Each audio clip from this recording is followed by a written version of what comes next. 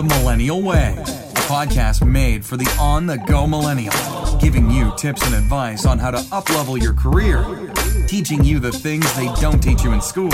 When they ask why, just tell them it's The Millennial Way. Here's your host, Chase Coleman.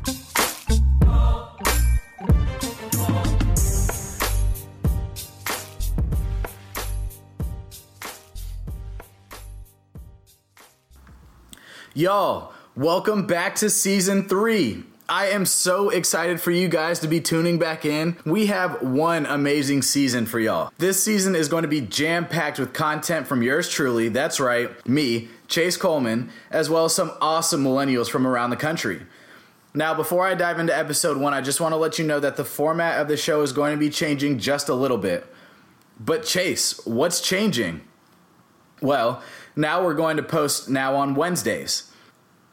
This allows you to get all of our amazing content of the week on just one day, and because it's, well, that's right, it's Winning Wednesday. That's right, this season is going to be having new episodes on Winning Wednesday. We are so excited for this to be Season 3, the Winning Wednesday version.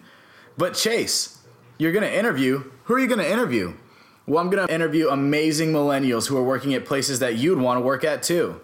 I have millennial entrepreneurs, millennials who work at the NBA. Wait, that's right, not professional basketball players, but someone who actually works in the league office. We have an HR manager from Pepsi who's going to join us, someone from the Seattle Seahawks, from Shelby County Schools in Memphis, Tennessee, millennials who have gotten their MBAs, gotten their executive MBAs and want to talk to you, but guess what? The list goes on. So today, for the first episode, I just have a quick message for y'all. People are going to do whatever they can to break you down and tell you that you aren't good enough. They're going to tell you that you aren't smart enough, you don't have enough experience, and the list just goes on. But what I want you to do is not listen to it. It's all hearsay. And quite frankly, that person doesn't even know you. Remember what I said in the past season. Feedback tells you more about the person giving it than the actual content. So what you need to do is you need to smile, wave, and then see them in the future when you're striving and they're stuck in the same place. A quick story on this. When I was looking to get a job at Starbucks when I was in college to start my career, there were plenty of people that I talked to who didn't think that I could do it. Friends, family, mentors, and even people that I didn't know. So when I was going into my junior year, I applied for an internship with Starbucks. I thought I was going to nail it, but I'll never forget the conversation I had with the hiring manager when they told me that I didn't get it. So first off, she called me like 2 weeks late from the deadline of when they told me that I'd find out to tell me that I didn't get it. So she calls me, and I already know that I didn't get it since she's late. Cue the tears. And then she starts telling me all the things that are wrong with me. Chase, your GPA is way too low. You don't have enough experience to work at a corporate company like this. And honestly, Chase, I think you should do sports. You play it, and I have no doubt that you'd be good in that industry. So my response to this was, after I stopped crying, thanks, I'm actually not interested in sports at the moment since I did play, but don't worry, I'll be seeing you around the office in a couple years. Again, the tears immediately stopped because I was so offended. This person who I had had 2 conversations with didn't even know me. And you want to tell me how I should start off my career?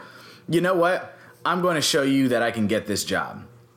So y'all know the story. I ended up getting the job 2 years later, but my point is that if I listened to the woman who told me that I couldn't do it, then I wouldn't even be here. I won't lie, it wasn't all me though. I needed the support of my friends, family, and mentors to do it, but nothing that you want will come easy. You need to work your butt off and get it done. So don't listen to those who have an opinion on what and why you're doing something.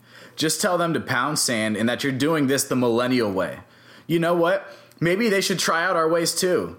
Who knows? They might actually become efficient.